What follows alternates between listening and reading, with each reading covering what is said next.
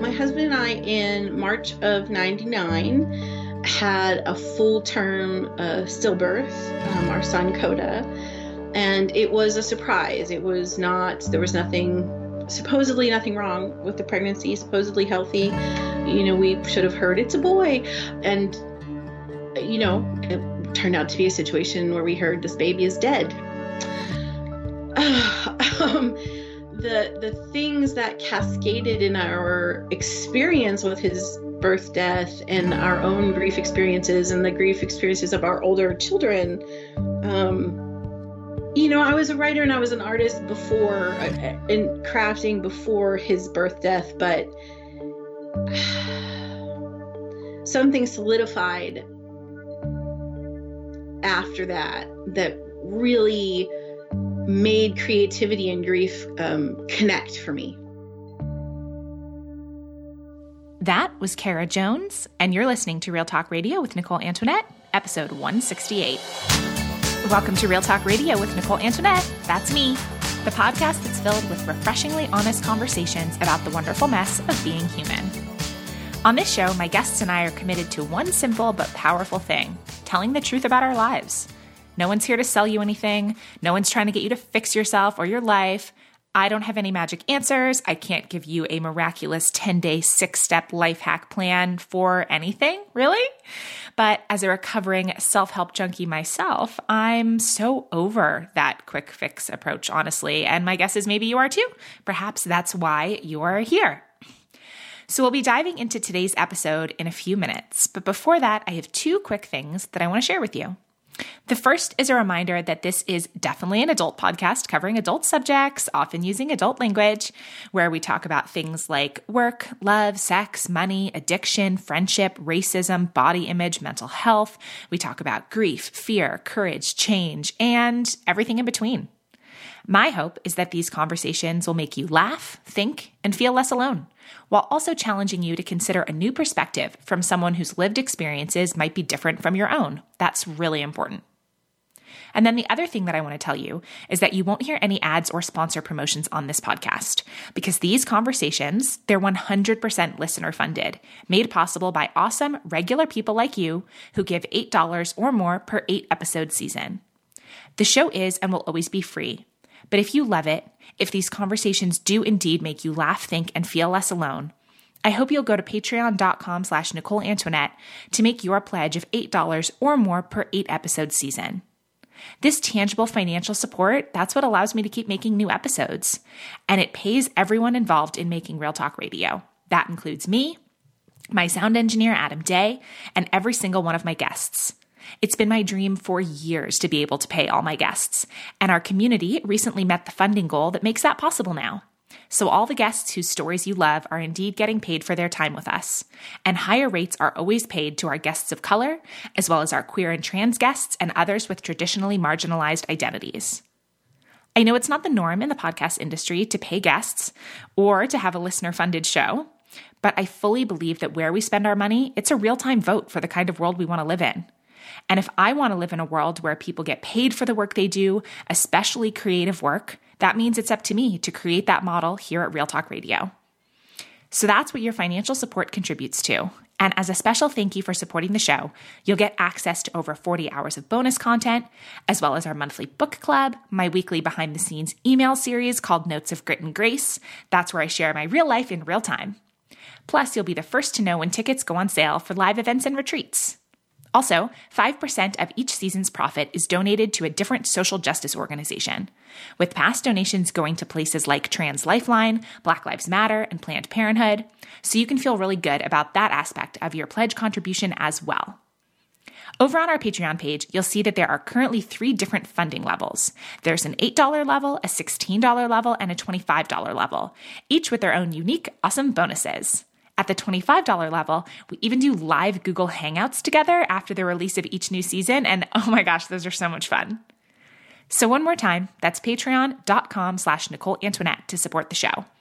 And at the very end of this episode, you'll actually get to meet one of our Patreon community members who joins me for a fun little rapid fire question round. So stick around for that after the main episode for sure. And now let's dive right into today's episode. Today, you'll get to meet Kara Jones. Kara is the creative grief educator and artist behind griefandcreativity.com. She co-founded both the Creative Grief Studio and Coda Press, and she's a Carnegie Mellon graduate who interned for 3 years at Mr. Rogers' Neighborhood back in the day. For the past couple of decades, Kara has been exploring creative approaches to grief experiences. In this episode, Kara shares the deeply personal story of how she began working in the grief field after the death of her son. She talks about why we need to give ourselves space and permission, how to be there for someone who's grieving, how creativity can help us move through our grief, and so much more. Kara gave me a lot to think about in the time that we spent together, and this is one of those conversations that gets better and better the longer it goes. I hope you enjoy listening. All of that starts in just a moment, and as always, you'll be able to find all the links and resources mentioned in this episode over in the show notes at NicoleAntoinette.com/podcast. Awesome. We are good to go. Kara, welcome to the show. Thank you. I'm so excited to be here today. Drop me into your real life. Tell me how you spent the first couple hours of your day today. Oh, that's an interesting question. Yeah, so I actually leaned on Community this morning, like about an hour ago, because the early part of my morning, my husband and I actually had some time this morning. I made coffee and I started looking through things, and I was so discouraged by some of the things I was seeing, in the political scene and on the cultural level, and it was so discouraging. And so I sort of put a post out to on one of my feeds and said, can anyone share like silly memes or something inspiring? Like, I gotta get out of this mindset of like a burning fire dumpster because I'm gonna sit and talk with Nicole for 2 hours. And I love it. People jumped in right away. And so even though it's always like really just me inside my little four walls in my studio, putting all these things out into the ether, I just love that people respond and are out there. And so that was kind of my morning, was like this fluctuation from like, oh, burning dumpster fire to like, oh, people responded. and now we're here. Which I love. I love that. I love the sort of lesson that underscores that actually it's cool to ask for what you need, and then surprise, surprise, people are more likely to give it to you. Yes. I think that's such an interesting thing in terms of self-care in our culture. There's and it relates to grief, that everything's so presented as this individual thing, and, self-care, you do it yourself. And, the things that are implied in it. And yet really self-care is community care, and community care is self-care. And there's been a lot of writing about that in terms of disability justice writing, activist writing, that, we need people. Like, our self-care is about community, and it has to be. So, yeah, I love that piece. It comes out in grief stuff, too. Grief is also often presented as individual, and it's an emotion thing we go through. And yet it's relational. It's so shaped by everything around us. And I keep trying to put that foremost in my mind. You know what I mean? And how I practice in my life, as well as my professional practice. It's never going to be me with the bootstraps, that weird self-myth stuff in America that we have. Keep practicing, how I extend into community and how community extends into my life and my grief experience and my self-care. Yeah, that's interesting, this idea of expanding the definition of self-care and looking at community care. More specifically, can you expand on that a little bit? Yeah, I think there's so much. I think we see it in every sort of aspect of our lives, in our sort of modern Western capitalist ways of being. There's so much cookie cutter. Here's a quick, logo line to get to the heart of something. And so I think there's so much about self-care that's just individualistic. It's a bubble bath. It's having access to something or buying something, and it just doesn't play out in people's real lives that way. It doesn't. And I see it over and over again in my own grief experience, but then in doing, a couple of decades now of holding space for other people who are grieving. There just is no self-made, pull up by your bootstraps space. There isn't. And, so often people, when I start to interact with them about their grief experiences and we're talking about creativity, we're not only expanding the definition of self-care, we're expanding the definition of grief, we're expanding the definition of creativity. And I think it's because the key thing to holding that kind of space with people is people reach out to me or to other practitioners or to support groups or to art classes or whatever ways they reach out because some need is not being met in their everyday lives. Mm-hmm. And it shouldn't be a personal failing that need is not being met. We need some awareness and a bigger picture of how the structural elements of our sociocultural realities, our relational lives, are shaping it. My husband talks a lot about, and I use this example when I teach a lot. There's a scale of notes.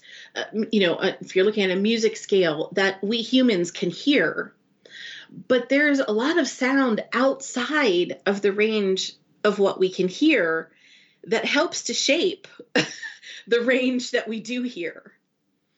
And so I find that so often when I'm talking with people about self-care or discovering what their unmet needs are or how to creatively approach their grief experiences, they're in the range of what they can hear and maybe haven't had somebody say, what's the stuff outside the range that's shaping this? And where can we sort of tap into a sense of agency, like where are the actions they can take? Where is the access they do have to get those needs met ultimately, right? Mm-hmm. Yeah. Yeah, this is so interesting. I feel like we're probably going to wind up coming back to this topic too as we talk. Before we dive into more of your work and personal story, there was something in your history that I wanted to ask about. I know that you interned for some years at Mr. Rogers' neighborhood. Yes. Oh my God. I have a friend who's going to lose her mind when she hears that. That's like her lifelong idol. So shout out to Alex. Hi, Alex. What did you learn interning there or, being in that space? Yeah. It's so foundational. I was studying poetics and literary theory, and then I was also doing a minor in early childhood development. And so it was sort of through a work study program. I just happened to have a professor in the English department who she just saw what my writing was like and what my thought process was like. And she said, there's a spot that we usually fill through this work study over at the public television station. All this is in Pittsburgh where the show is filmed. And she asked if I would be interested in that. And of course, I grew up on Fred, yes, I absolutely want to. And so I got an internship in the production department, mostly working with Hedda Sharapan, but also working with David Newell, who was doing marketing and publicity and that kind of thing for them at the time. But he was also Mr. McFeely for all the years that the show ran. And then some production assisting on the show itself when it was in production. When I was there, the show was only producing a few new weeks of shows each year. So we weren't in Studio A actually filming, 24/7. There were a lot of other projects happening. And so I was working with Hedda around like Fred's language, helping with fan mail, the ways that he answered his fan mail, the ways that he worked language in the scripts. And, I think the really solid foundational piece for me that's translated into my every single day of the way I practice personally and professionally was that when we were in production in Studio A, Fred was very clear with all of us, down to the intern level, that this was sacred space. That there was something happening in this space that was going out through the ether and was landing face first in front of a person, a heart, eyeballs watching, and, messing around in the, it wasn't that we didn't laugh. It wasn't that it wasn't fun. It was just that he held strong to this idea that there was sacred space between Studio A and the spot where the person was watching what was coming out of there. And so that never left me. And Fred was his new technology was television, right? That was a new thing when he started. And so he had all these ideas about this technology and using this technology for the best. And all of that translated for me into the internet, because in the late 80s, early 90s, we were just starting to use email and have computer labs and that kinds of thing on the campus. And so as things developed, and I started teaching online and I started doing private sessions with people online, I developed this habit where I would do a little Reiki, kind of setting a space for myself before the session starts. And kind of this laptop and this space where this camera lens is sort of Studio A, right? And setting this sacred space and opening sort of that sacred portal to the person whose ear is going to hear it or eye is going to see it. And that I'm making a choice in every moment about how to use this technology. And I want to be on the side. I want to be standing with the sacredness of these spaces.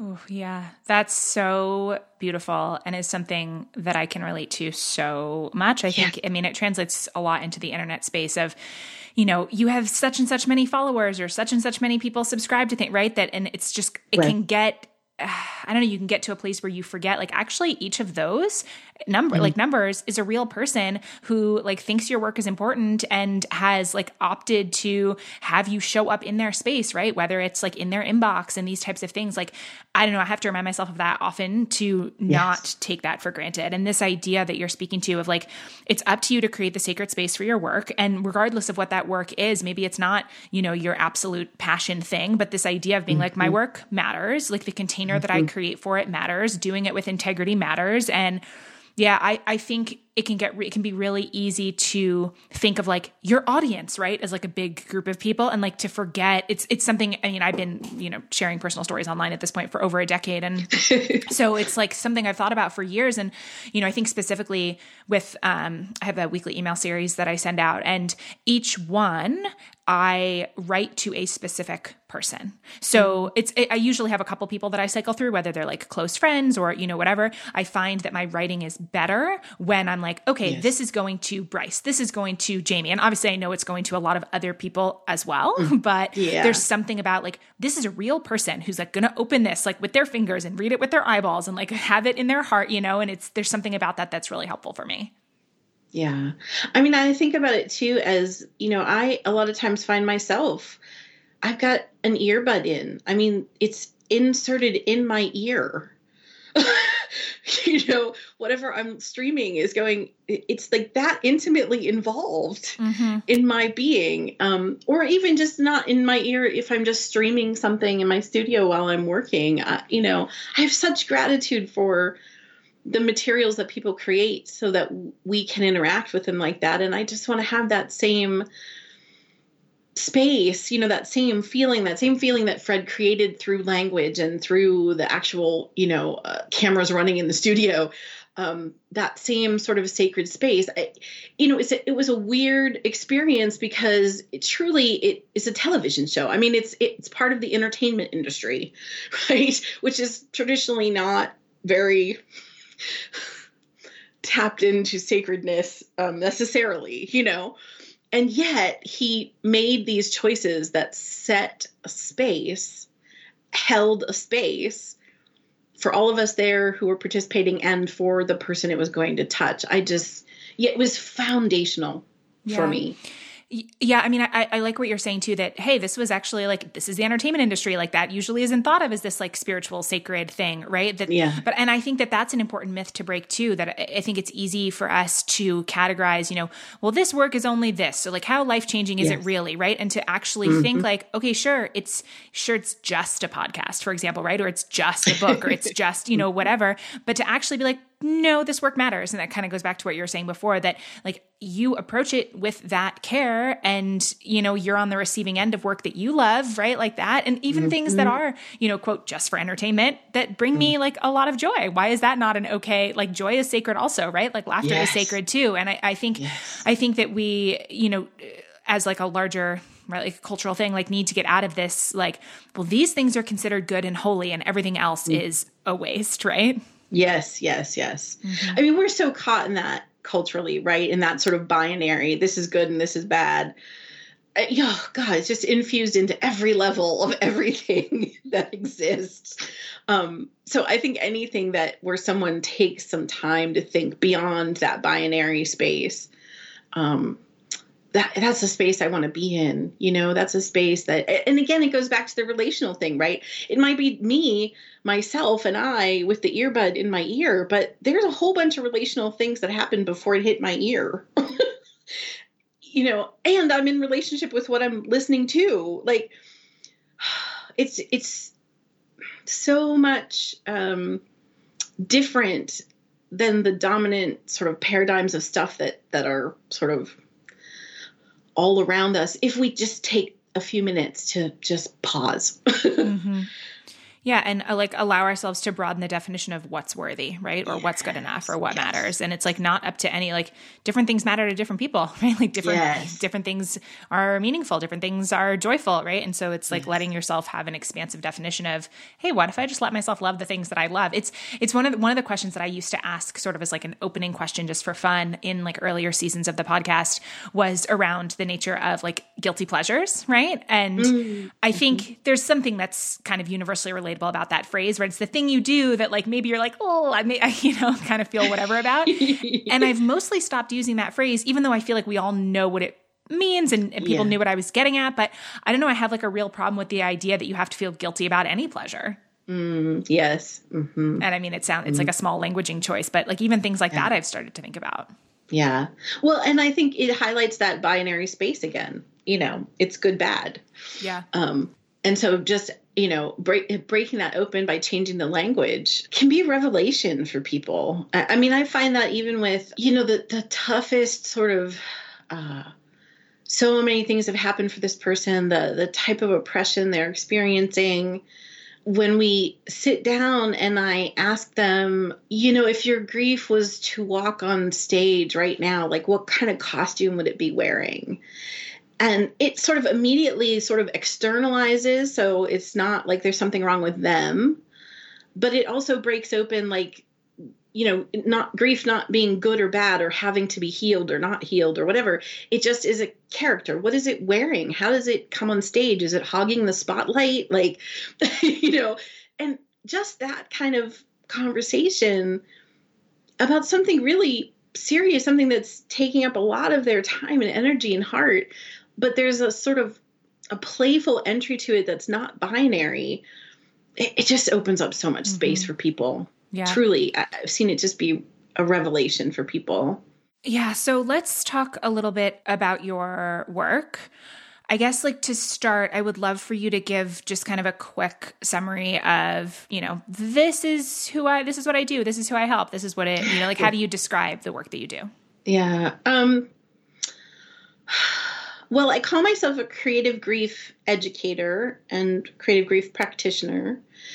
On the education part of it, I'm working with other helping professionals who want some creative approaches to grief experiences. And this could be helping professionals who are, directly working with maybe grief support in hospice setting after the patient has died, or facilitators for a grief support group or something. But it also is, the range of helping professionals where grief things come up is wide.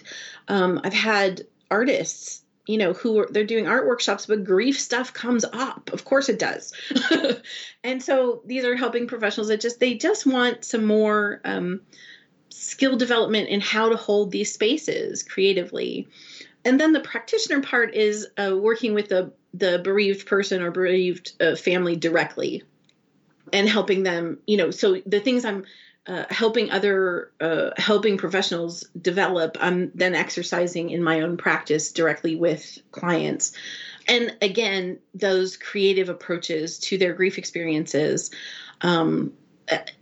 holding space for them, whatever's happening, maybe being the first space that allows them to question, accessibility of grief support. My husband and I had an early experience with grief support where my husband is a man of color, and going to grief support groups, everyone was white and the facilitator was white. And there was also a lot of binary stuff about, well, men grieve this way and women grieve this way. And my husband we didn't fit those, this is how it happens kind of things.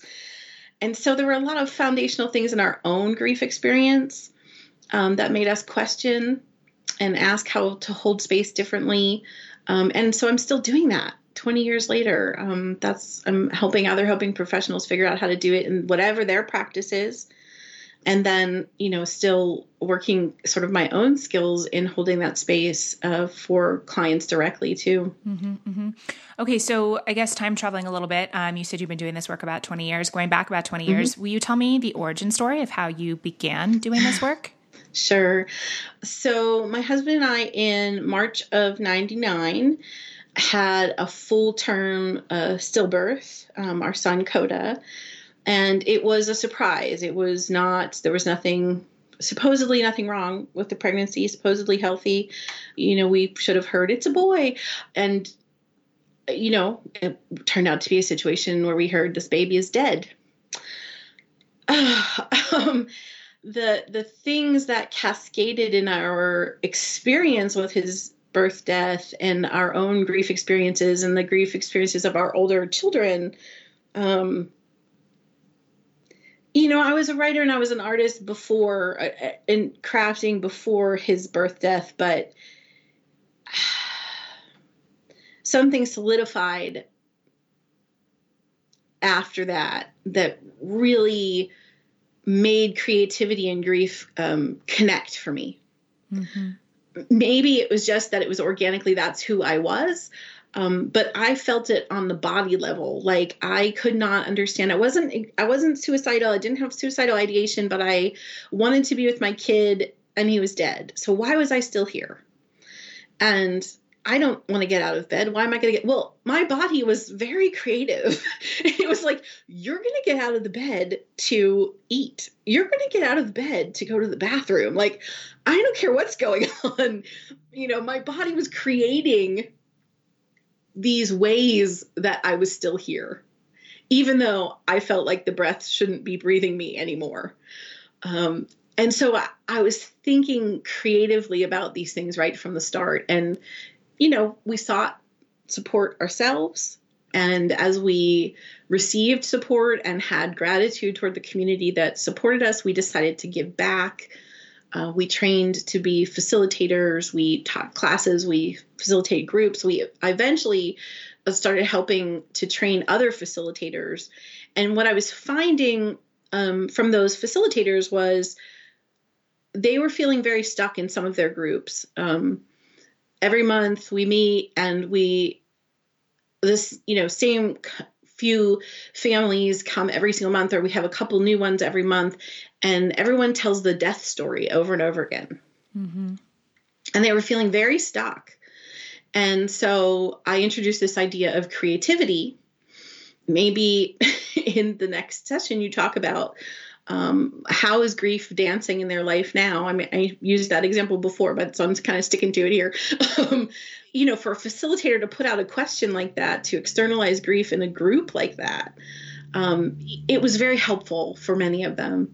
And so along the line, I met Kath Duncan, who's done some great work at Remembering for Good. And she and I sort of put our heads together and we came up with a curriculum. That's the work that I do collaboratively over at the Creative Grief Studio.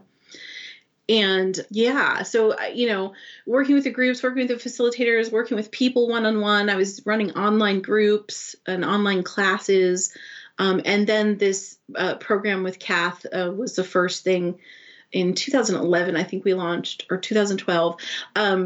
It's a completely online, it's 4 months. It's for helping professionals who want these creative approaches. So they can be anywhere. They don't have to show up someplace physically to do this course. Kath and I thought a lot about accessibility. We really wanted people to be able to do this from wherever they were, whatever niche they're working in. We thought at first maybe it would just be coaches, but it really, that even our very first class, we got all kinds of different helping professionals. And so I've been working collaboratively there for the last few years, and then still, having my own practice, publishing my own creative prompts and workbooks and classes and things. Got it. Yeah. So it sounds like for you getting involved in this work, if I'm understanding what you're saying, it was on one part, wanting to, like you said, give back where you had gotten support. Yes. And then on the other hand, filling some needs that that you saw, which that in particular, I'd love to hear more about. Anything specific that you want to share. You mentioned the group that you and your husband went to. Okay, this isn't, racially diverse. This is really like gender binary. Are there any other specific things that as you were going through, I guess, maybe like the most acute of the grief process that you thought, wow, I really wish I had X? Yeah, it's interesting. In the most acute phases or spaces or years or whatever it was very personal. It was just very like the spaces where my husband felt excluded, the spaces where we had to fight for the support we thought might help. What came out over time, because I was working with the facilitators and going to grief conferences and reading the research and stuff, a lot of the bigger picture things didn't come until after I could move beyond my own story. So, there's kind of a difference when you're holding space for someone who's themselves is grieving. It's very much about their story, right? When I moved to a position of being a facilitator, it had to sort of not be about my story anymore. It needed to be about who was showing up and the folks that were sharing when they showed up. And so it was through a lot of that sharing space that I started to discover things, which, now you can sort of easily find it, more easily than you could in the early 2000s. But statistically, the maternal health rates for Black mothers versus white mothers in the United States it's so radically different. In terms of stillbirth, I had no idea how lucky I was.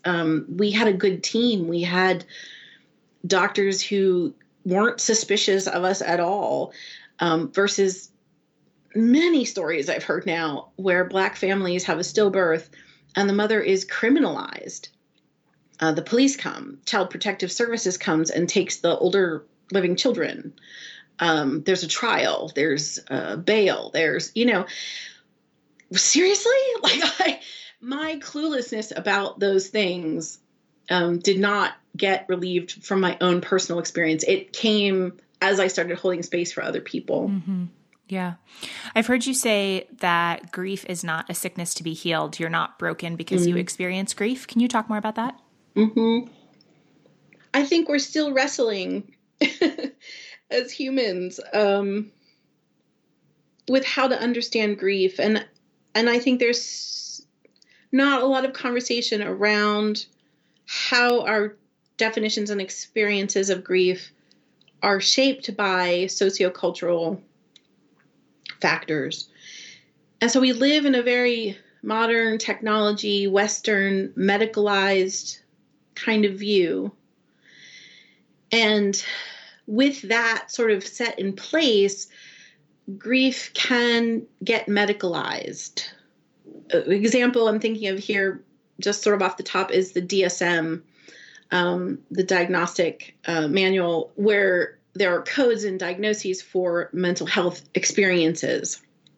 So with the last DSM, the committee got together and they wanted to change the way grief was classified so that if someone is still expressing sadness and grief within, at the 2 weeks after the date of the death of a loved one, if you're still expressing things at that point, you can be diagnosed with major depressive disorder and prescribed medication. There was a point in my life where I just felt like all of that was just evil. The sort of medical community was just evil and big pharma was just evil. And it was just, out to get all of us. Having done a lot more research and talked to a lot more people, I understand now that there's a structure in place where people have insurance. There has to be a code so that the support can be paid for. And so the folks on the committee felt like if there was something that could be coded as quickly as possible, then people could get the support they need as quickly as possible. So I don't think it was totally evil now in the ways I used to. However, it's sort of like a Band-Aid on like a hugely broken system. And so what happens is in people's actual experiences, they can get this diagnosis 2 weeks out and be put on medication and nothing else happens. Mm-hmm. And they're not really depressed. I mean, there is statistically some folks who, they come into the grief experience with previous mental health issues or something does develop for them. Statistically, yes, there are some, but for the most part, for the hugest numbers, that's not the case. And so having this sort of, well, here's the code and, 2 weeks out and here's the medication. Even folks who, have had longer term care and come to a space where they get a prescription to help them along with, whatever mental health experience they're having, there's other things besides the medication happening, right? Mm-hmm. There's talk therapy, there's support groups, there's peer support, there's, someone helping you shape things. This very quick 2 weeks after the date of the death, whoosh, is not serving everyone in the best way possible. Yeah, I mean, I'm trying to imagine a situation where you have a death of a loved one and you're not feeling horrible after 2 weeks. Exactly. I understand what you're saying about, there needs to be a code for insurance and all that stuff. But yes. I mean, this brings up something else that I wanted to ask you about, sort of the intersection of grief and shame, like this idea of what's wrong with me that I'm not over this yet, right? Or I think that there's a lot of that, not just internalized, but I also think that we do that to each other, especially, if someone is going through something that you haven't personally experienced, right? There's this idea that, okay, there's an appropriate amount of time in which you're allowed to be a mess or to have whatever feelings you have. And then, okay, we want people to go back to, business as usual. Can you talk about your personal experience with that? Yes. And I will say also, implicit in what you're saying is not just how long or how it goes, but the kind of grief. So it needs to be grief that's about the death of someone. If it's grief about anything else that's more nebulous, we don't even call that grief, Yeah, that's a good point. So, that's another space of expanding the definition. But in terms of again, this is a bigger picture thing. This is not something I could have told you in the spring of 99, but having gone through my own stuff and having held space for other people, these are things that I see structurally. Think about what comes out of capitalism in response to grief. 3 days bereavement leave. So you think 2 weeks out, you shouldn't be struggling and there's a code for it and whatever. How about 3 days bereavement leave? Yeah. Really? In 3 days, someone's going to come back to work? And not to mention that 3 days bereavement leave is only offered in certain situations. Many people who are on contract or who are part-time, they don't even get that, right? So embedded in what seems to be a personal, individual, emotional thing are these structures that surround us that say, you get 3 days and then you should be over it. you need to be productive again if you want the next paycheck and don't want to lose your house. It's exhausting. It's extremely oppressive. And yet there's very little language out there to talk about it. Although I will say Dr. Darcy Harris has been doing a lot of writing about that for a long while. And she's one of the sources I turn to a lot for this. My personal experience with this was when our son died, my husband was already on his paternity leave. And I had ended up having surgery with his birth. And so my husband was now taking care of me because you didn't stay in the hospital very long. You know, they go home. And so he planned on taking his full paternity leave because we were grieving, because I was recovering from surgery, because we had 2 other children who were grieving, you know, let alone taking care of himself. In the process of this, a couple of days after being home, the phone rang. My husband picked up the phone out in the living room. I happened to pick up the extension in the bedroom. And I heard my husband's boss, who unfathomably was a doctor, saying to my husband, "We don't understand why you can't come back to work. It's not like you brought a baby home or anything." Oh, my God. I cannot... There are not words to say how I imploded into a little pile of ashes and just wanted to be stuck in the stupid marble jar that my son's ashes were in at that point. Like, I just...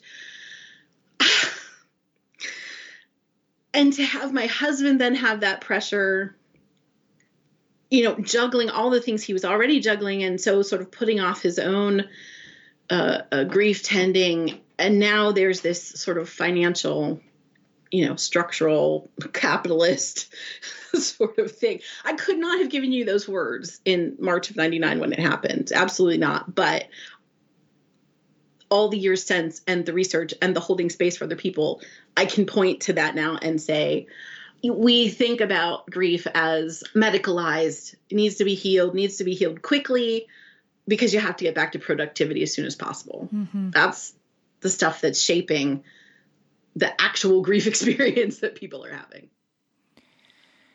Oh, there's so much in there. I know.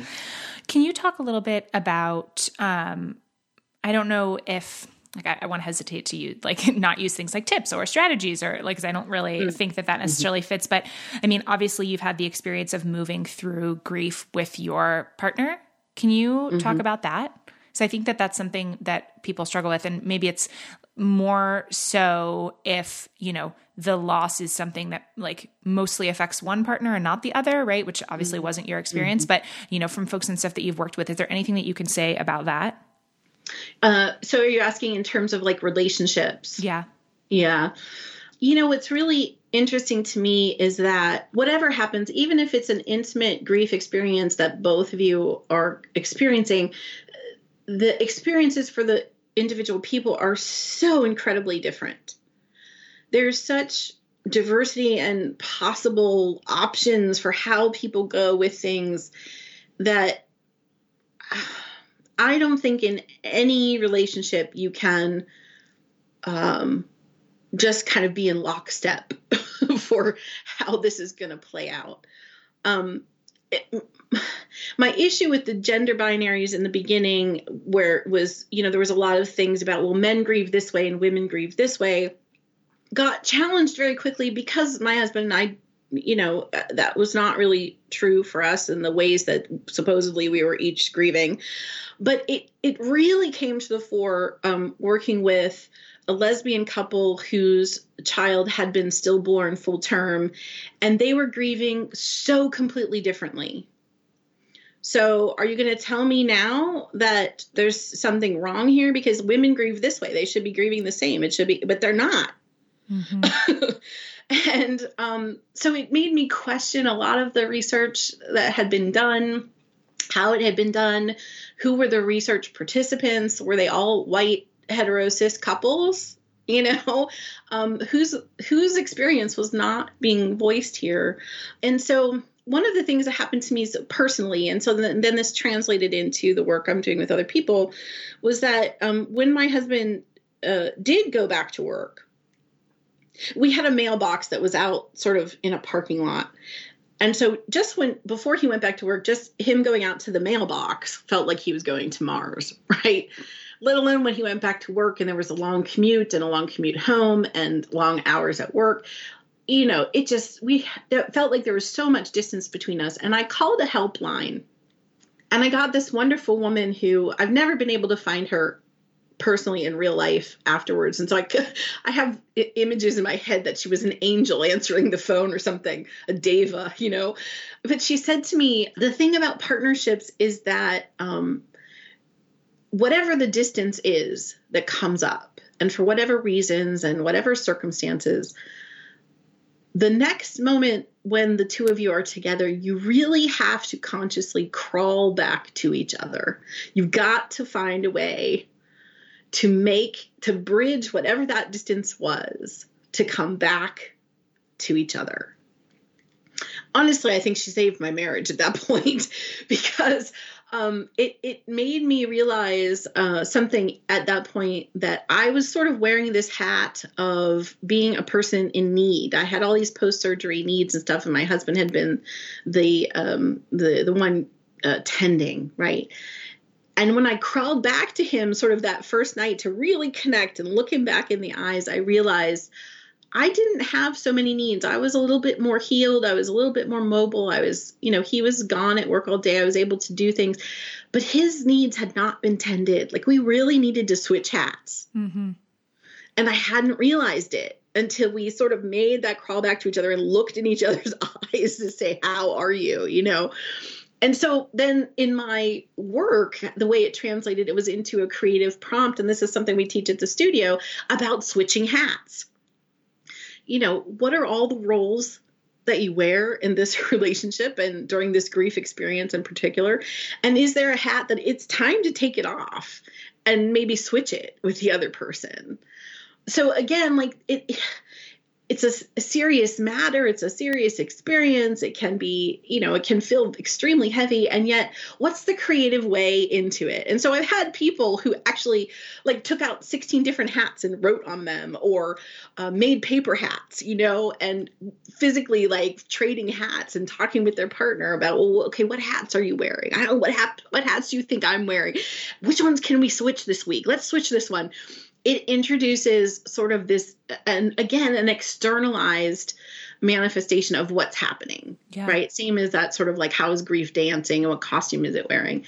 Same kind of thing. And I just think it's really important. I think grief can just make so much distance between us. And that said for partners, but also parents and children, grandparents, where a child has died, grandparents and parents. My mom and I really reached across some different experiences we were having. I hadn't really thought about the idea of a bereaved grandparent, never entered my brain before we had our experience. And so here was this whole population whose voices I had not been hearing.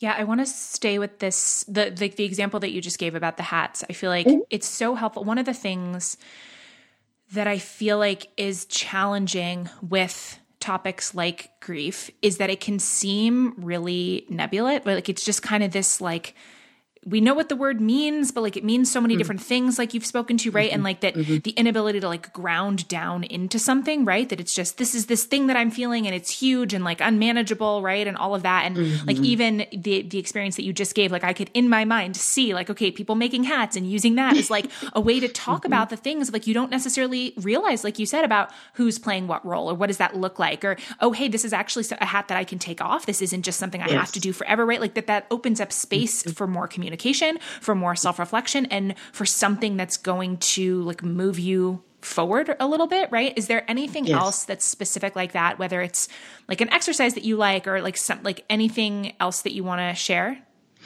Well, I think there are so many unconscious things, I think, partly unconscious because we just don't talk about them. But there's a great quote. The quote talks about how grief experiences, these losses shake the foundation of the identities that we thought we had. So that can feel really ungrounded and scary, that there's no anchor to the identity of who you thought you were as a person, as a partner, as a family, in a community, right? And so I think some like permission for each other to acknowledge that like our identities are the foundation of who we are individually and as a couple and as a family and as a community has shifted in some way. And so what does that mean now, right? What does that mean in terms of needs? So what needs are there now that aren't being met because they weren't needs before? And just like opening up that space for us to work with our identities, right? Mm-hmm. To be able to change them, shift them, question them, try on new ones. I just think that kind of work is so important in partnerships and in communities, and not just when there's a death, but when someone retires, when a house is lost, when someone's diagnosed with a chronic illness, empty nest, the kids have gone off to live their lives now. In all of these spaces, I think there's this ongoing process of being an individual in a partnership, in a community, this ongoing process around identity, and it's not explicitly talked about. There can be some implicit things that say you're not allowed to change your identity, so making space for each other and self and family and community to have these conversations, I think is just so important. I don't know how we can really be present with love and joy and loss and mourning if we don't have permission to explore how those are affecting us. Mm-hmm. So the Switching Hats leans into that sort of permission to play with your identity, but just creative conversation even. You don't even have to make hats if you don't want to. Yeah, I'd love to talk a little bit more about how you've seen grief and creativity partner together. Is there anything else that you want to share about how we can use creativity to navigate grief experiences? Mm-hmm. Yeah, so this kind of circles back to expanding definitions. So when I'm talking about creativity in this context, I'm not really talking about like fine art skills for making a product that like goes out to a gallery and gets sold as a commodity. Like that's not the avenue. I'm talking about creativity in terms of conversation, creativity in terms of journaling, poetry prompts, maybe visual art making, but it's more about the process of those things than the product of those things. And so I've seen things work. What I mentioned earlier, the facilitators who had groups that were kind of stuck. We did a couple of workshops where we had people, we gave them like a list of words that had something to do with grief, say 5 or 10 words. And we asked them to individually sort of write something, paragraph, do something poetic with it, whatever you wanted to do with the words. And then we give them another set of 5 or 10 words, and we ask them to partner with the person sitting next to them and together write something, about their grief experience using these words. And then we break the room in half. And so then we give them another list, and these whole halves, of the room, these two teams write something together, and they get to decide how that happens. Maybe they do it collaboratively, or maybe they each take one word and write a line and fold the paper back so the next person doesn't see it, and then to come forward and share the things that were written. It's very surprising how that simple space for that kind of process can bring out really amazing, solid things for people that haven't been expressed, that they haven't been able to express themselves, they couldn't find words for, that their partner hadn't heard before, that they didn't realize was something that was running sort of through the community, right, in the community grief experience. So some connections happen, right? That belonging piece happens.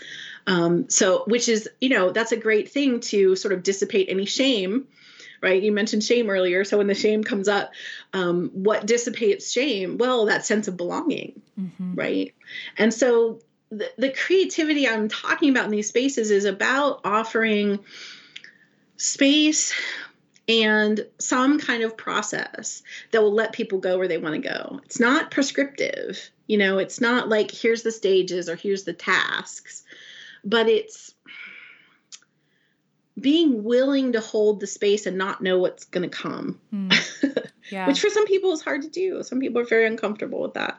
Yeah. I mean, but so much of what you're saying and what drew me to your work and wanting to have this conversation in general, like I love this idea of creativity, like, because you're right. I think that a lot of times when we hear that word, we think of art, right? Or like these like really specific, this is what creativity has to look like, right? These like tight definitions. But, even in hearing you describe the work that you do, like it's so much of what I'm getting from it is like, it's just like moving people, right? Or like creating space, or there can be something that's so stuck or empty feeling, or right, like in grieving of different kinds, and being able to, like you said, have a process or create a container to, okay, if you have to take these words and do something with them, like you're making your brain do something different than just kind of sitting in that space, right? There's like, and like you said, it's not a first we do this and then we do this, and then at the end, everything's all better, right? It's like letting go of the outcome, but realizing that there's like still, I don't know, like a lot of power to be had in like motion. Yes. Yeah. The sense of agency that people have in those moments, where they have previously felt so stuck. I've had multiple clients.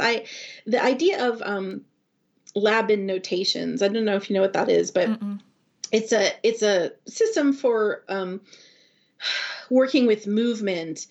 But the way I was introduced to it was through a housemate I had at the time. And I was telling her that, I felt like I was plodding along, that grief was just this heavy, it just kept me plodding along because it was so heavy. And she was a dancer. And so she had been trained through Laban notations as part of her process. And so she started asking me questions. What if it was suddenly zero gravity? What happens to that heavy plodding grief thing? When you walk into zero. And I was like, what? I can do that? Like, that's a possibility? Really? Like, just her asking the question opened up space for me to explore in a way that was not terribly like I had to find an answer or a right answer or be healed or be fixed or anything.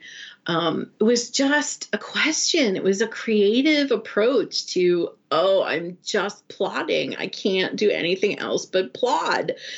And she just kind of tapped into that gravity piece, and it opened up so much for me. And so that's the kind of creative thing. I go back to these things when I'm working with other people, and I hear them repeating words like heavy or weight or pinned down. When I see people in the creative process and there's some sort of theme that keeps repeating like that, I will tap back into something creative to ask, to try to generate a creative question, right? I think that's the thing that I most want helping professionals to take away from the things I teach, is that it's not about finding the answer. It's not about having the right advice. It's not about, figuring out the prescription for how to solve this. It's about generating creative and curious questions so that the person themselves taps into their answers. They're a better expert on themselves and their experience than I'm ever going to be. I'm not the expert in this situation, but I can generate creative questions that allow them to tap into those answers where they've maybe not had that experience prior. Yeah. I mean, so much of what you're saying to me feels like giving people permission and opening up space, right? Like that there's something that I just thought when you were talking just now about like, what if, like with grief specifically, what if we removed the idea that like there is a finish line to reach, right? And which I think is a lot of what you're saying. And so it's like, which can be tough because I think a lot of our culture is structured that way, and it's like super results oriented, and we're really not comfortable being out of control, and we're not comfortable with things being messy and being overly emotional and unproductive, right? Or any of those things. And obviously you've spoken to a lot of the reasons why, but there's like something that's coming up for me in what you're sharing of, okay, if, like you said, getting healed, right? Like capital H healed is not the answer, right? Because like you said, this is going to be an identity shift. This is going to continue to affect you. Maybe how you feel 2 weeks after will be different than how you feel 2 months after, 2 years after, right? Like it changes, but it doesn't go away, right? Like you can't like undo it. And so it's like creating space for that to be true. And also I've been thinking about like performative emotions a little bit. Like we've been told grief looks this way, right? And like, if you can get out of bed, you're not actually grieving, or, any of these, like there's lots of different ways to experience lots of different things. And so even what you're saying, like, what if we opened up the space to, think about zero gravity or dance around a little bit, or like that doesn't invalidate like the realness of the grief, right? There's just like more space there. Yes, absolutely. Absolutely. And in every kind of grief experience you can think of, that I see that a lot in the chronic illness kind of space, because I deal with chronic illnesses myself. And so I'm kind of in different groups and reading different kinds of things. This idea that, well, if you have chronic pain, you can't possibly enjoy a cup of coffee and laugh with a friend. You must not really be sick then. You must not really have pain then. And it's like, it's that binary, sick or healed. It's just, it's not human. It's not the way we actually work. And so I think, yes, definitely that across the grief experience too, grief is crying, particular kinds of expressions. So some of the things come in about, well, how men grieve and how women grieve and stuff. This comes in, well, if someone is a doer, they're not doing their proper grief work, quote unquote. I mean, the idea of work, first of all, tied into capitalism.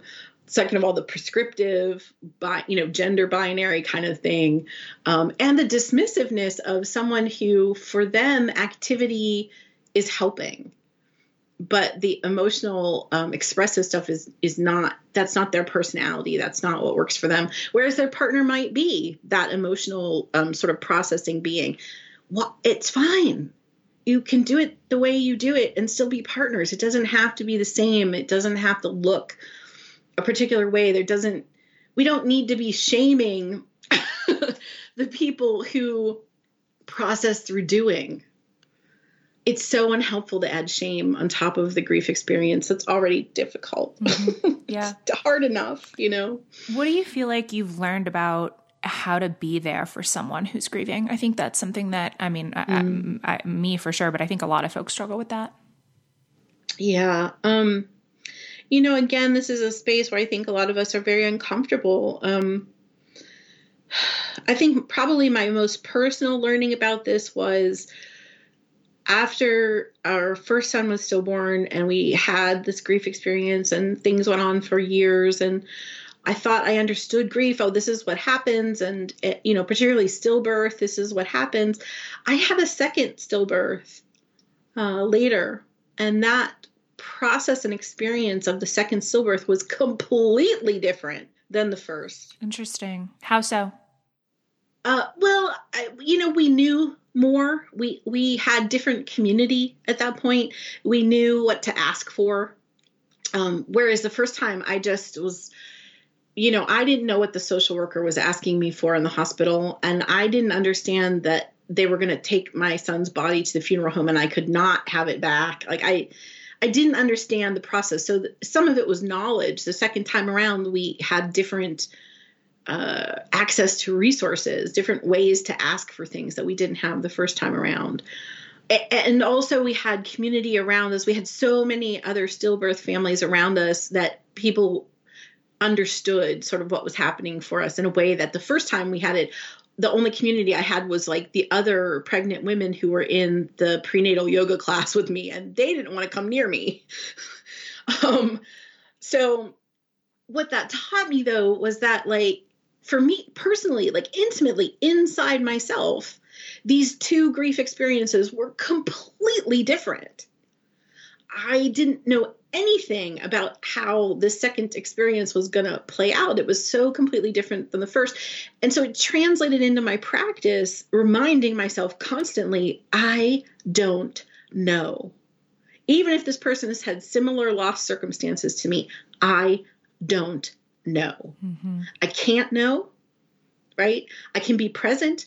I can hold space. I can ask curious questions, but I really need to have some humility to understand that I don't know. And stay curious, coupled with staying curious about what's happening for this person, and really hear them. Yeah. Hear them to, this is a student recently said something about this. We were talking about, group culture agreements, but hearing to understand, not to respond. Yeah, those definitely aren't the same. Mm-hmm. Yeah.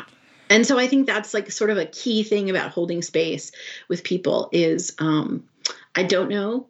And how curious can I get about what's happening for this person and really hear them, which can lead to other things, understanding and being able to sort of guide the conversation around. So what needs are not being met, sort of circling back around to that and helping them tap into whatever agency they do have, whatever access they do have, but again, it's a process. It never looks the same. Yeah. I never have a session that looks the same as any other session I've done. Yeah. I mean, and I'm grateful for your honesty around this because I think, maybe it's due to, we love the people that we love and we want them to feel better. Or we don't want them to be in pain or, we want to know what to do about it. Like, I think it comes from, that place, but, we want hey, give me the 6 things to do that are going to help or that I'm going to, and just the reminder of what you're saying that everyone's experience is different, that, asking the questions, being present, it's maybe not as like sexy of an answer as like a 6-step thing, but it's, like, I appreciate you saying that because I think it dispels a myth that like a lot of times I think that we don't show up or we don't do something because we're caught in I don't know what to do. I don't know what to say to this person. I don't, and this isn't just in grief. I think this is in, other arenas as well. And, so for you to dispel that myth a little bit and okay, well, nobody knows doesn't mean that you can't, like you said, like get curious and ask those questions. And I really like what you said a couple times about this idea of asking yourself or someone else, what are your unmet needs? Because I think I like that it's not a yes or no question. I think a lot of the being there for someone else, are you okay? Do you need anything? Right. That it's very easy to be like, I'm fine. Right. Or brush it off or, but what are your unmet needs? There's something in that's like a really beautiful question. Yeah. Yeah. And I think it allows for, in the same way that people are going to grieve differently, some are going to have sort of emotional expression, some are going to be doers, some are, all these different possible ways we can process with grief.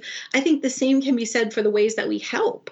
And so, I mean, there's some sort of level of honesty to have with yourself too about how can I be helpful to this person? Like, am I the kind of person that can go in and hold space and not know and ask curious questions? Because it's possible you're just not, and that's okay. But so then what is your strength? Well, my strength is like, I can come and walk your dog. I'm happy to pick up with the poop bag and like, I have no problem doing those kinds of things. Then great, offer that to your friend or your person who's grieving, again, like not prescriptive. Like, it's just, there's no checklist. Who are you? Who are they? What is happening? What access do you all have? Learning how to look and how to ask questions as opposed to here's the answer and here's how it happens. Mm-hmm. Yeah.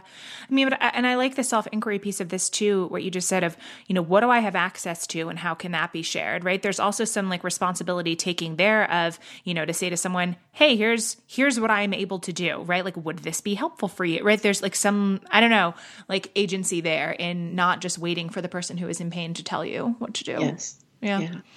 So a question that I know that you get asked is around the idea of, isn't it depressing to do grief work? Like, why would you want to work in that field? Can you talk about that?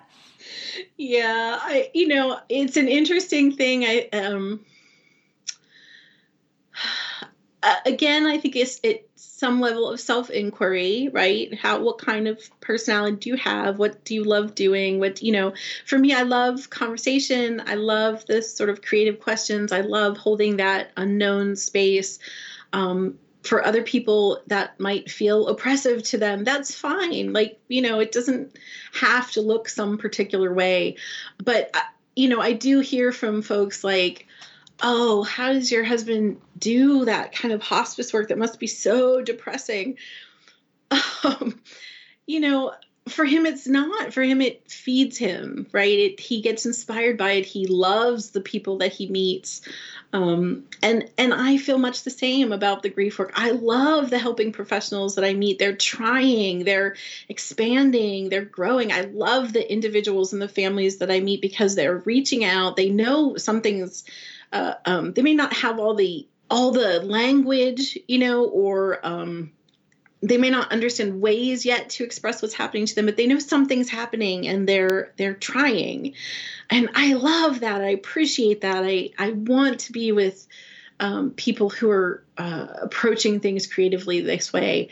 I don't find it depressing. It feeds me. I love having these conversations. I love teaching these classes. I love seeing what people create, especially I do some on-demand workshop classes that are for a person who is grieving themselves. This is not the helping professional training.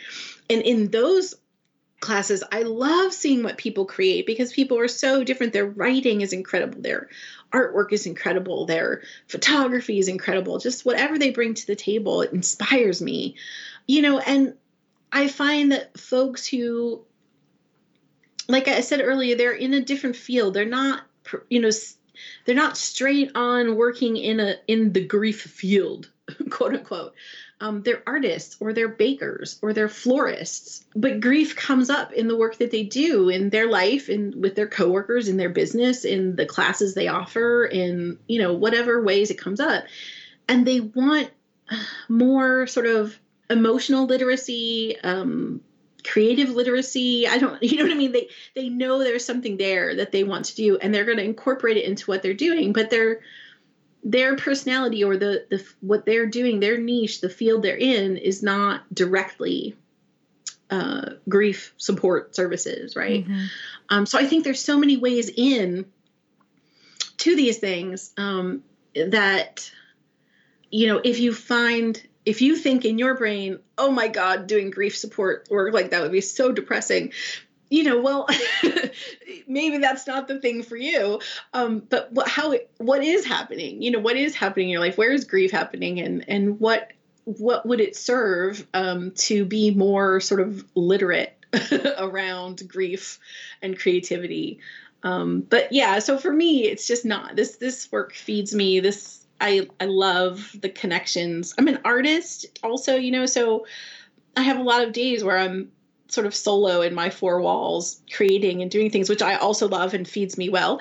But sometimes I need the meal with connection. Mm-hmm. I need that community connection. And so I love these conversations. They feed me also.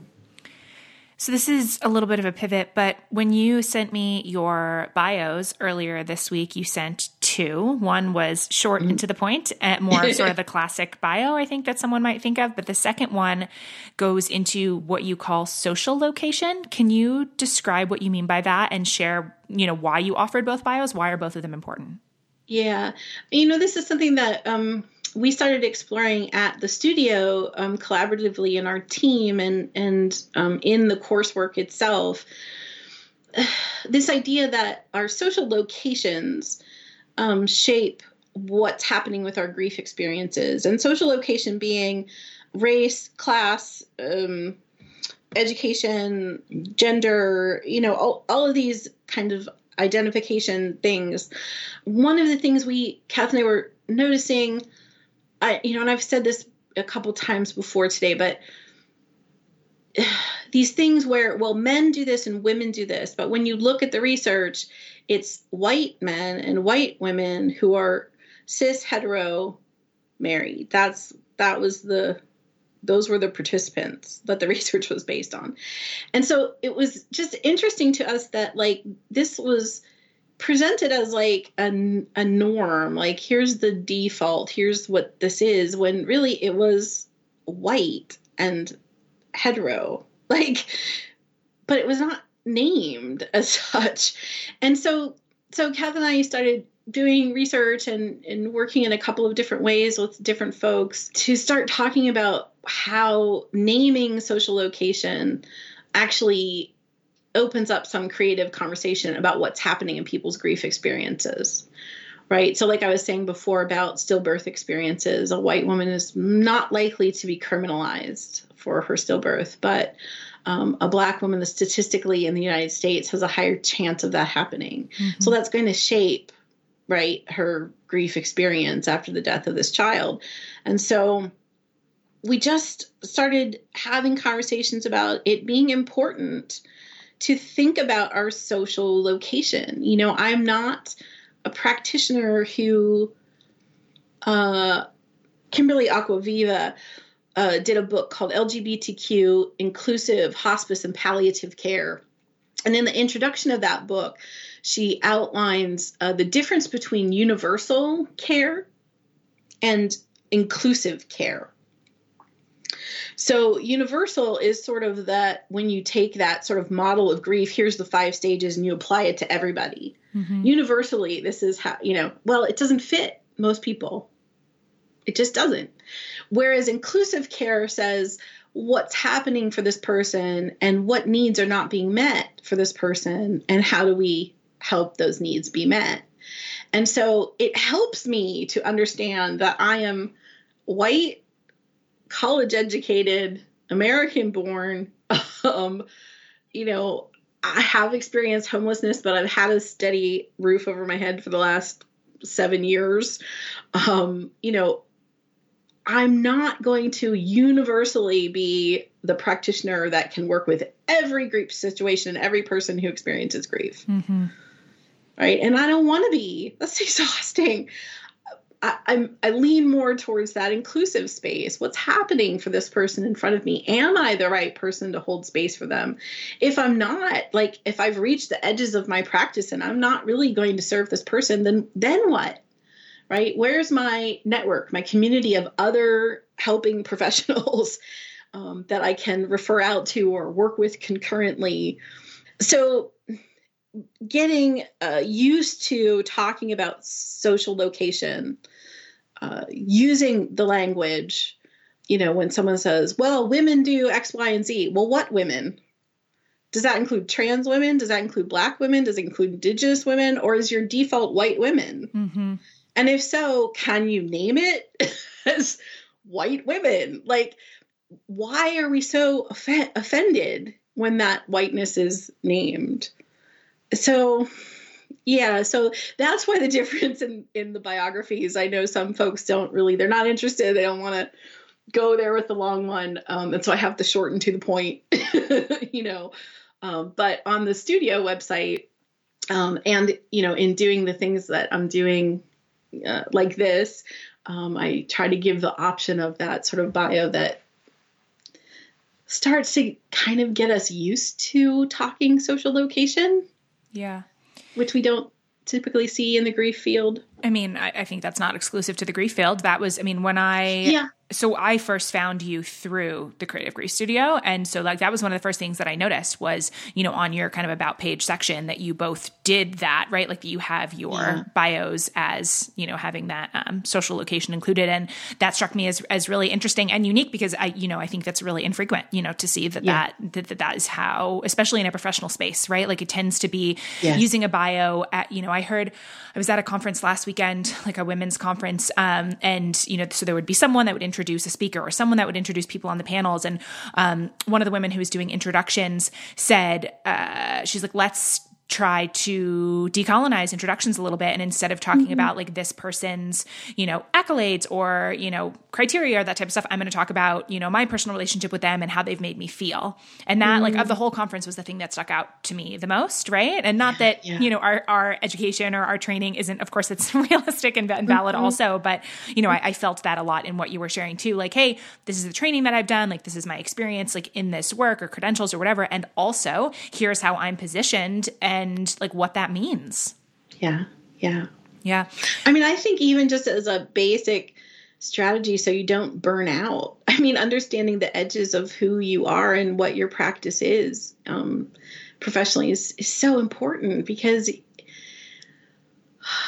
it's easy to try to be that universal and burn out. And I worked with many at this point folks in different hospital situations or hospice situations where they are still very much explicitly using that kind of universal care kind of language. It's out there being, unquestioned in many spaces professionally. Yeah. I mean, and this idea that you're speaking to of being aware of, where the outer limits are of where you can actually be of service, and then, making connections to colleagues, peers, other people who have different social identities who are in the same space. Okay, they're serving in this way that's different. They're serving these folks that are different. And so like having people to refer people to, it sounds so silly, but there's like a sort of network development in this regard that I think sometimes doesn't happen. Yeah. And I think it doesn't happen. Again, this is a thing that structurally is not really supported. When you look at the structures that support what it means to be a helping professional, there's still a lot of stuff out there about professional detachment, about being objective, being a blank slate. Right. So there's a lot of stuff structurally, educationally and what's considered quote unquote professional that says, you're not supposed to be subject to all the stuff you bring to the table with you when you are. Yeah. I don't know how to be a blank slate. That does not exist for me. So, again, it's that sort of individual experience and also how it's being shaped structurally too. That relational, again, coming back around, relational. Yeah, I had never really thought about that before. That's such an insightful point about, as the practitioner, you don't want to make it all about you, right? And there's like some element of that, of course. And also like we cannot, obviously this is why this type of ongoing work is lifelong to, root out our, internal biases or, those types of things that like, of course you bring your social location with you into everything, right? And I think pretending that you don't, it doesn't help anybody. Yeah. Yeah. It doesn't help anybody. And it just is odd. I mean, I'm a little bit of a weirdo, and we live a little bit of a weird life on an island. And so my husband and I both have these experiences where we go to the mainland to do things, and just the sort of dominant stuff that's around you that's so present and so shaping things and going unquestioned. It's exhausting to me. Mm-hmm. Well, that brings up an interesting question. Outside of kind of what we've just been talking about like recognizing and speaking to social location, what is something that either you or you and your husband feel like you do that isn't the norm? Part of it is just where we live. We've been extraordinarily aware of housing experiences, financial experiences. We have experienced homelessness. We've had to depend on friends. How we first came to this island was that we were homeless in September 2001. And I had a friend who lived here on the island at the time, and she was going to a class reunion or something for a week. And she said, well, come over and house sit for me. You stay here for this week of the month. And we got here, and she realized how our situation really was, how bad it was. And she said, I want you to spend the week here and find a place to live and find a job and call this person and call this person and call this person. I mean, it was extraordinary that she happened to be here on the island, and she happened to have the access and know who the people were, so that we were able to contact the household foundation that exists here on the island.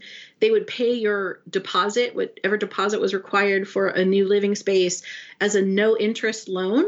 and you could take, I think it was up to 2 years to pay it back in monthly installments. They were working, so through that program, they were working with people who owned properties here on the island that could be rented out.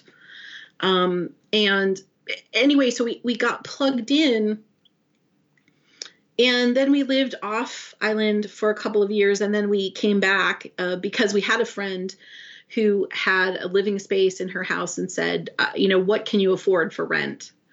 Because otherwise it's extraordinarily expensive to live here. And we said, we can pay X. And she said, great, I want you here.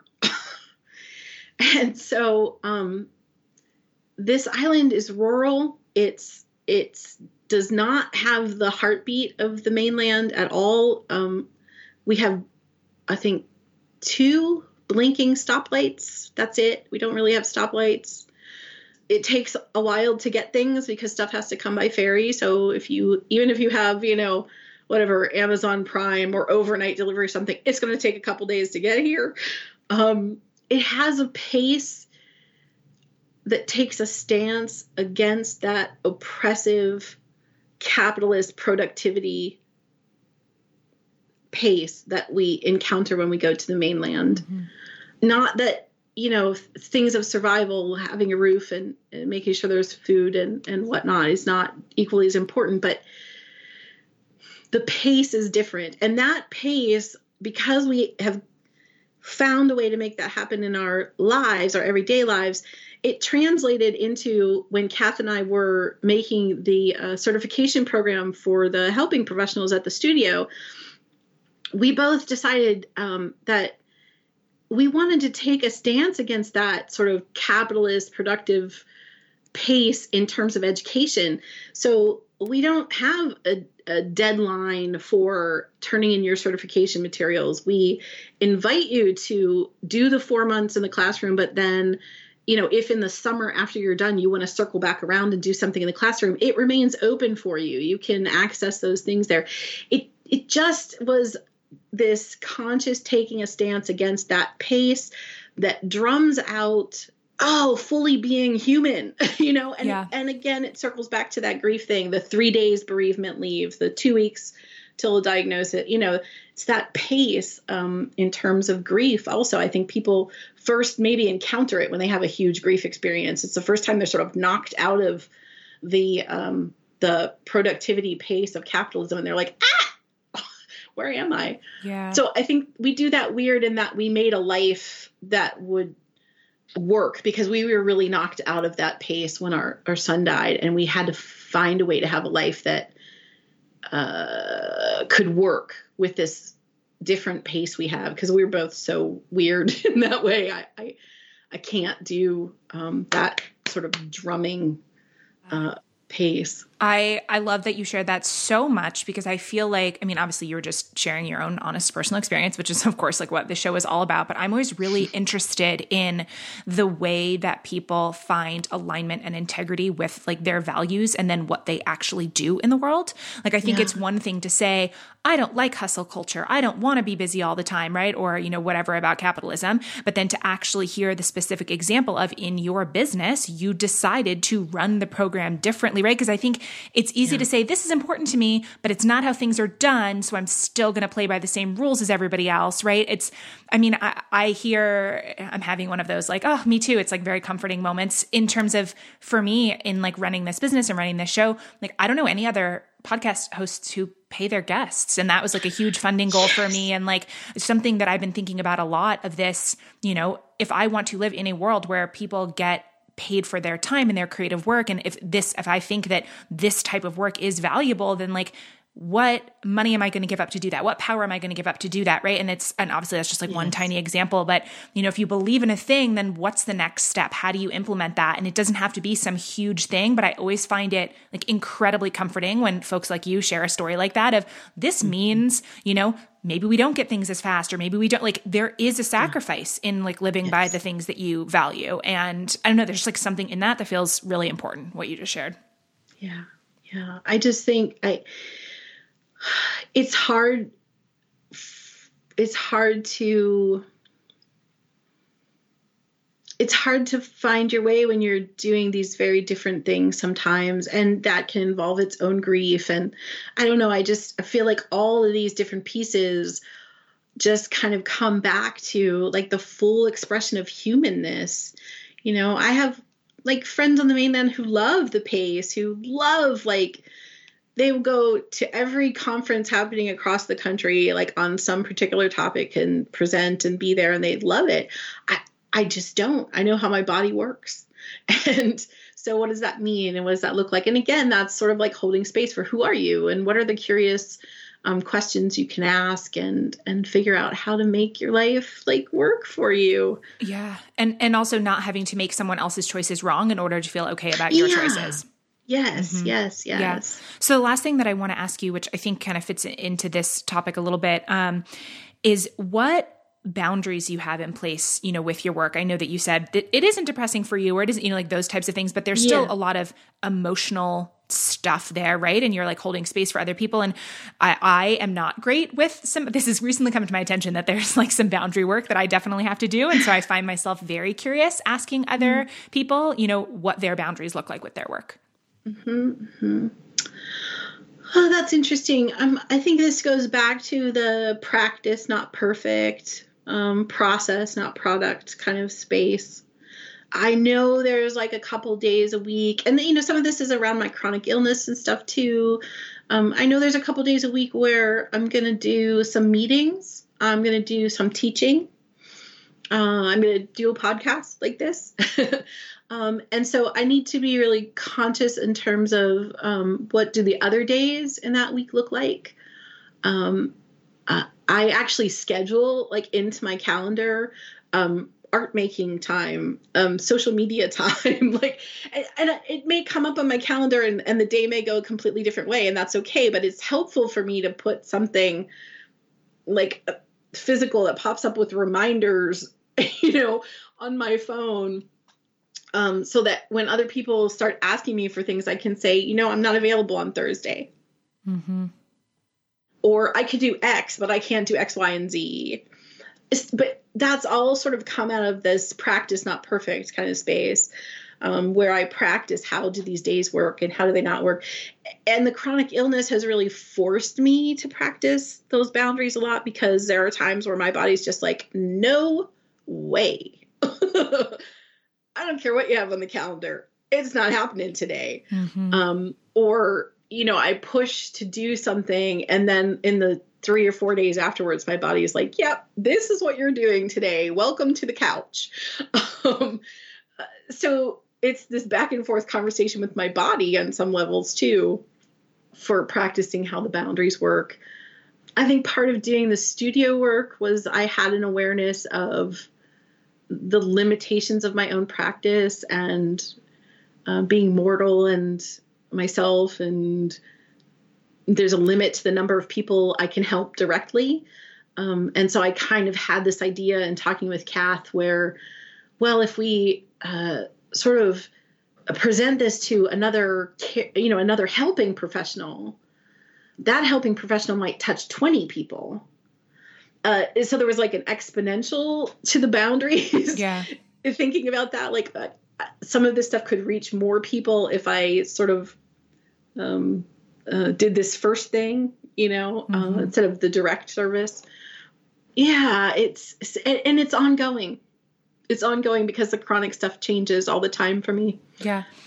I mean, and again, there's just like so much honesty in that, right? It's not like, here's the 3 things that I do and I always do them without fail, right? Which doesn't mean that you don't do anything. And so I feel like the like themes that keep coming up so much in what you're sharing, like it's honesty and space and permission. And like, there's something in that I feel like applies to everything we've been talking about. Mm-hmm. I think that's a good place to start to wrap up. And the way that we end these are with a series of community questions. So the Patreon community, the wonderful folks who support and fund the show, they pick a series of questions each season. This season, it is 8 questions that all 8 guests will be answering if you're down to answer 8 totally random questions. Sure. And thank you to the folks who are supporting your work doing this. This is awesome. Yes. They're the best. What's something that you do purely for fun and joy? Ooh, that's an interesting It's like the question. rephrase of the guilty pleasure, right? Yeah. I have times where I come into my little studio and I close the doors and I stream something like Art21 or Scandal or like some kind of, some sort of media, and I start making art and just, not sort of like art that I have planned and I'm cutting out something, but like abstract art, like just, collage art, something. And I turn on the Christmas lights in my studio. So there's like twinklies and I have a cup of coffee and, I love, like, those are juicy, yummy, fabulous spaces. And they're not, and I don't do them with like a particular outcome. Like I'm going to finish 2 pieces today or something. It's just this sort of like, oh, these 4 walls are mine, and what can I do in here, and what do I want to have streaming? I love that. I love that kind of day when I can have that sort of unstructured, playful, this space is mine today. Yeah. What's something that really makes you feel at home? I'm going to say blankets. I love that answer. If I could have a really soft blanket on a like soft sitting space, like a nest almost, I can feel at home anywhere.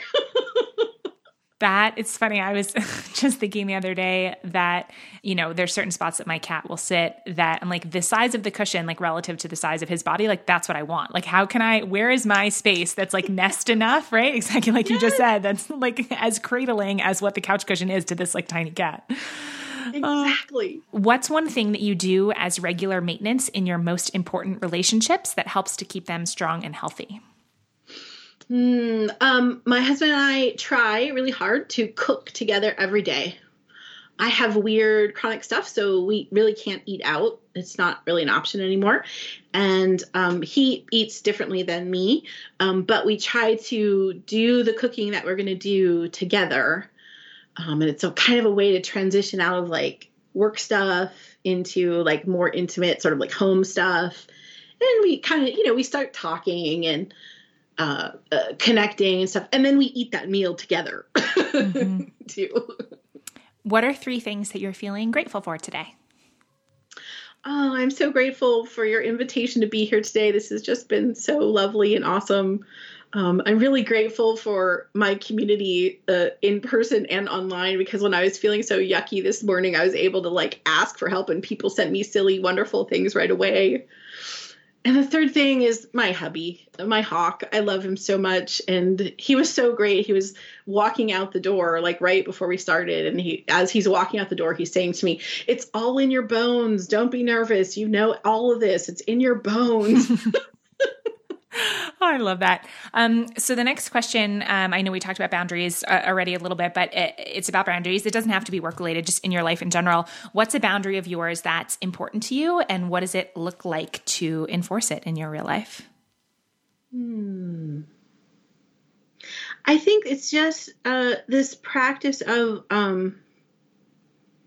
turning things off. I've been reading, I don't know if you've ever come across the book Magic and Loss. It's a fascinating book. She's talking about the internet as art, and she just sort of talks in there about how, there's this wild west of the web and social media and whatnot, but on her Kindle, all she has is just this book that she's reading. There's no notifications that pop up.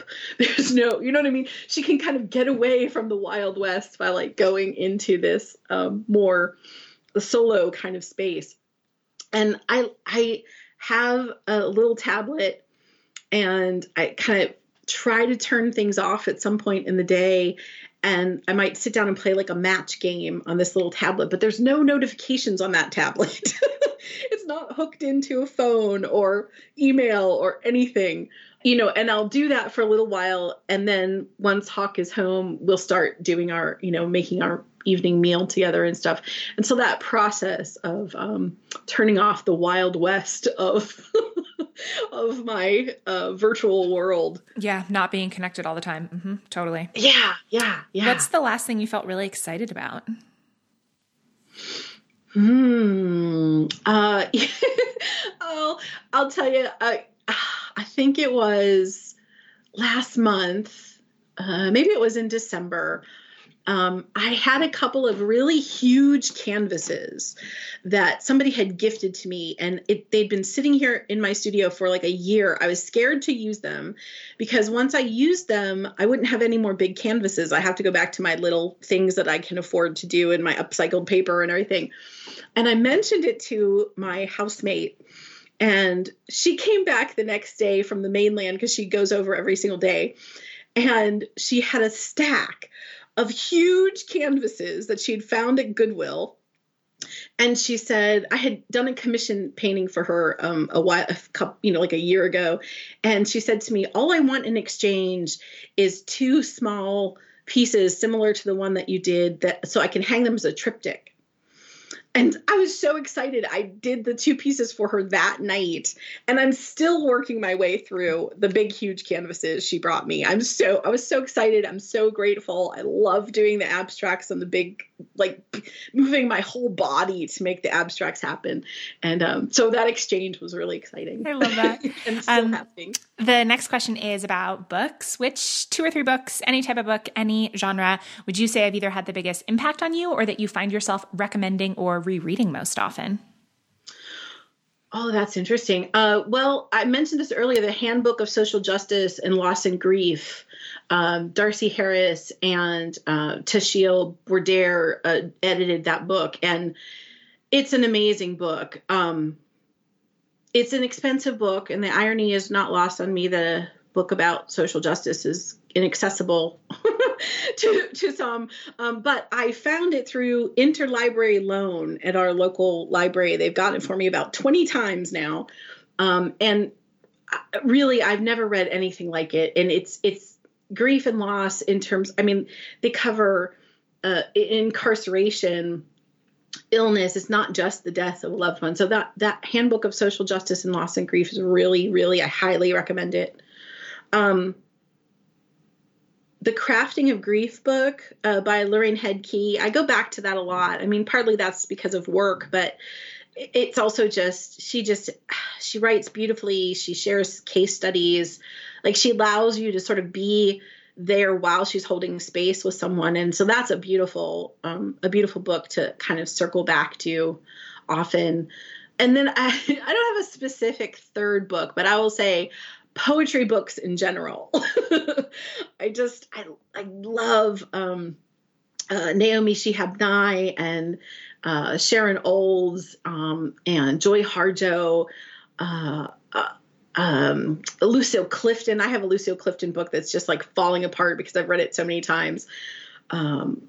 Those women's voices in that poetic format, I just love. Yeah. So the last question, if you could leave our community, the listeners, with one call to action, what would it be? Maybe a question to ask themselves or a small action to take? I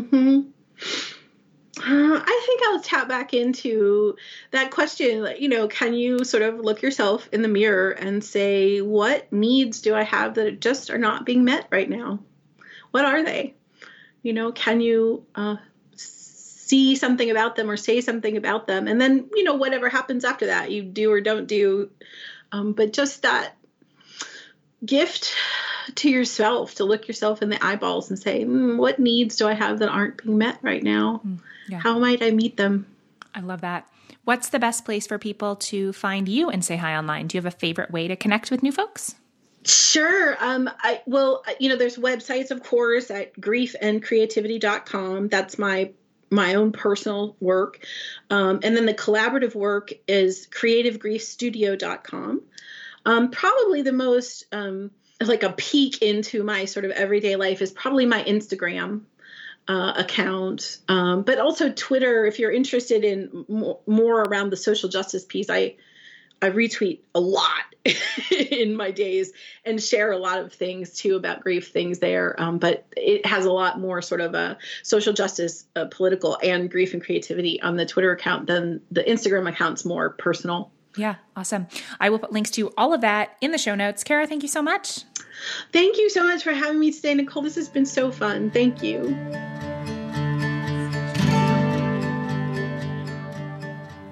And that's our show for today. Thanks so much for listening and for being part of the Real Talk Radio family. Speaking of the Real Talk Radio family, I want to give a huge shout out to Adam Day, my producer and sound engineer. Adam created the music for this show, and he makes everything work and flow and sound way better than I ever could. You can find him and his music and his sound editing work at adamday.net, so go say hi. And as I said way back at the top of the episode, this is a 100% listener-supported show. The show is made possible by awesome people like Erin. Hi, Erin. Hi. We're going to do a fun little round of rapid-fire questions if you're ready. I'm totally ready. What are you totally obsessed with right now? My students, which is generally true in my life, but I just started working at a charter school in East Boston, and these kids were reading The Brief Wondrous Life of Oscar Wilde, and they are totally into like grappling with who Junot Diaz is as a human and like his life trauma and how that relates to the world and his work and like what it's just like so many big things, and they're just doing such an amazing job dealing with all of it and like talking about all of it and writing about all of it. What age do you teach? 11th grade. So they're like, I don't know, 16 to 18 probably. Yeah, I love that. I feel like I have like a lot of other questions, but I will keep it to these questions. So I'm like, I want to know more. I want to know all your teaching history. This is the problem where I'm like, people say interesting things and I'm like, don't follow the thread. Don't follow the thread. It's so hard not to want to follow the thread, right? Yeah. What's an intentional money related decision that you've made recently? I am trying to just buy less stuff and do more experiences, which I think is true of everyone. It's been really hard because my dog just had surgery and I just had like a bunch of unexpected $1,000 or more expenses. But I am just trying really hard to, my finances are different this year than they've been in the past. And I've been trying to not consume so many things besides food. Yeah. Yeah. What's something that you've been struggling with lately that you have found challenging? The like super easy answer is that I injured my hip somehow and I haven't been able to run, and that I've actually been thinking about your notes of Grits and Grace from a while ago of the like, who am I without this? It's like really funny to be at school and have the kids be like, how was your run this morning? And me be like, it didn't. Let's not talk about it. So that's like the forefront answer. I think that's like easy to grapple with. Yeah. It's so hard when like something becomes both, I mean, it's obviously like a source of joy and also potentially like a like mental health coping mechanism, and then also can like sneak into becoming like part of our identity. And when that thing is like temporarily or permanently removed, having to sort of process what comes up in its absence can be, I feel like, good and also really hard. Super hard. Yeah. My school got numbers to run the Boston Marathon, and everyone at school was like, Erin, you should just do this. And I was like, it's in like 50 days and I haven't run in 2 weeks. So no. But yeah, like the whole school was like, why aren't you doing it? Yeah. And I was that's like, tough. Yeah, but it's interesting. I'm learning a lot. What's something that you would love to learn more about this year?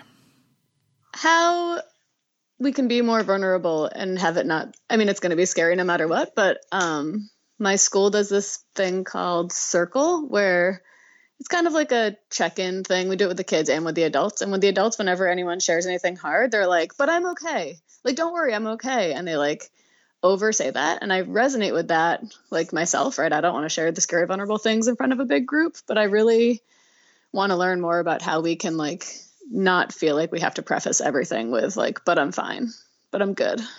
Yeah, I'm obviously very interested in that as well from like a personal and professional standpoint. And I feel like I've been thinking lately about how a lot of the emphasis is on like the sharing and like the one being vulnerable. And I feel like not a lot of attention is paid to like sort of practicing holding and creating space for people that makes it safer that they don't have to do what you just said. Yeah. Yeah. And like the practice that we do tries to support that, right? We do this thing called Resonate. So someone shares and like someone else is supposed to resonate with like what that shows them about that person or what it shows them about the like an individual's relationship with that person. But that part is so hard too. And like often just results in like the person standing in the middle of the circle waiting awkwardly. So like, I just think there probably are a million ways to support it, and I want to learn more about them. Yeah, same.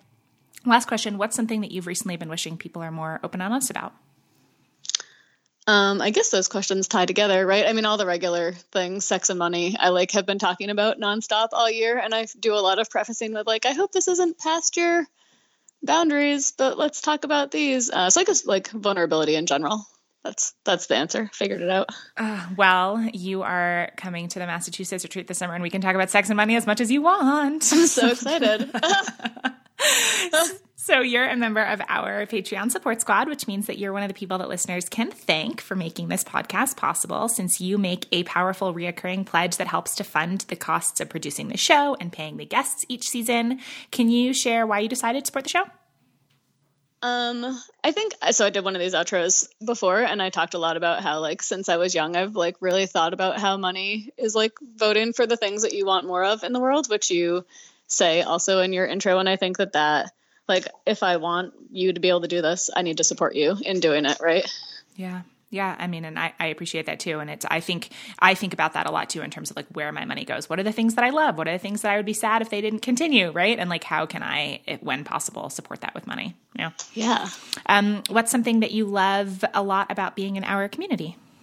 Oh, the notes of Grit and Grace are by far my favorite thing. I like always want to forward them to 10 people. And then I'm like, no, wait, they need to pay for them. This is like a thing that you need to pay for. But I just joined the $25 tier, so I'm kind of excited to do a Google Hangout. Oh my God. And that's, well, at the time of this recording, that's this week. So that's going to be, the Google Hangouts. That was everything in, like all the Patreon bonuses kind of start with me being like, wouldn't it be fun if like ... right? And like, wouldn't it be fun if we could all like hang out in my living room? Okay, wait, geographically that's not possible. Okay, we can do that on the internet. Right. Yeah. It's really fun. Yeah. So I'm excited. It's nice too, because the people who have been in that level from the beginning, like, and keep coming to the Hangouts, like after each season is released, it's like the configurations are always different. So sometimes you'll like be on calls with similar people, but there's always at least like someone new where it's like a different, like a grouping. And so you'll get to meet, a variety of folks, which is cool. I'm really excited for it. So you mentioned where you live. Do you want to share a social media link or something so people can say hi? I'm EEK Granola, Eek Granola on Twitter and Instagram. And I don't know that anyone can find me on Facebook. I'm there, but there are so many Erin Kellys that it's probably impossible. Whenever you and I interact on Instagram, like in my head, I'm like, Eek Granola. Like I like make this little sound in my mind. My two like nicknames in life, like people call me Eek because they're my initials. And then when I was in the Peace Corps, I was the crunchiest person in our Peace Corps group. So I got the nickname Granola. It's so funny.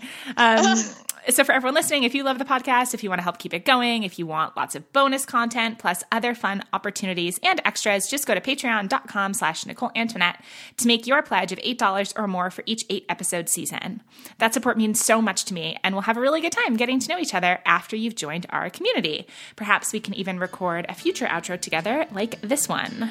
So until next time, here's a big virtual hug and a reminder that we're all just doing the best we can, and no matter what, we're in this together.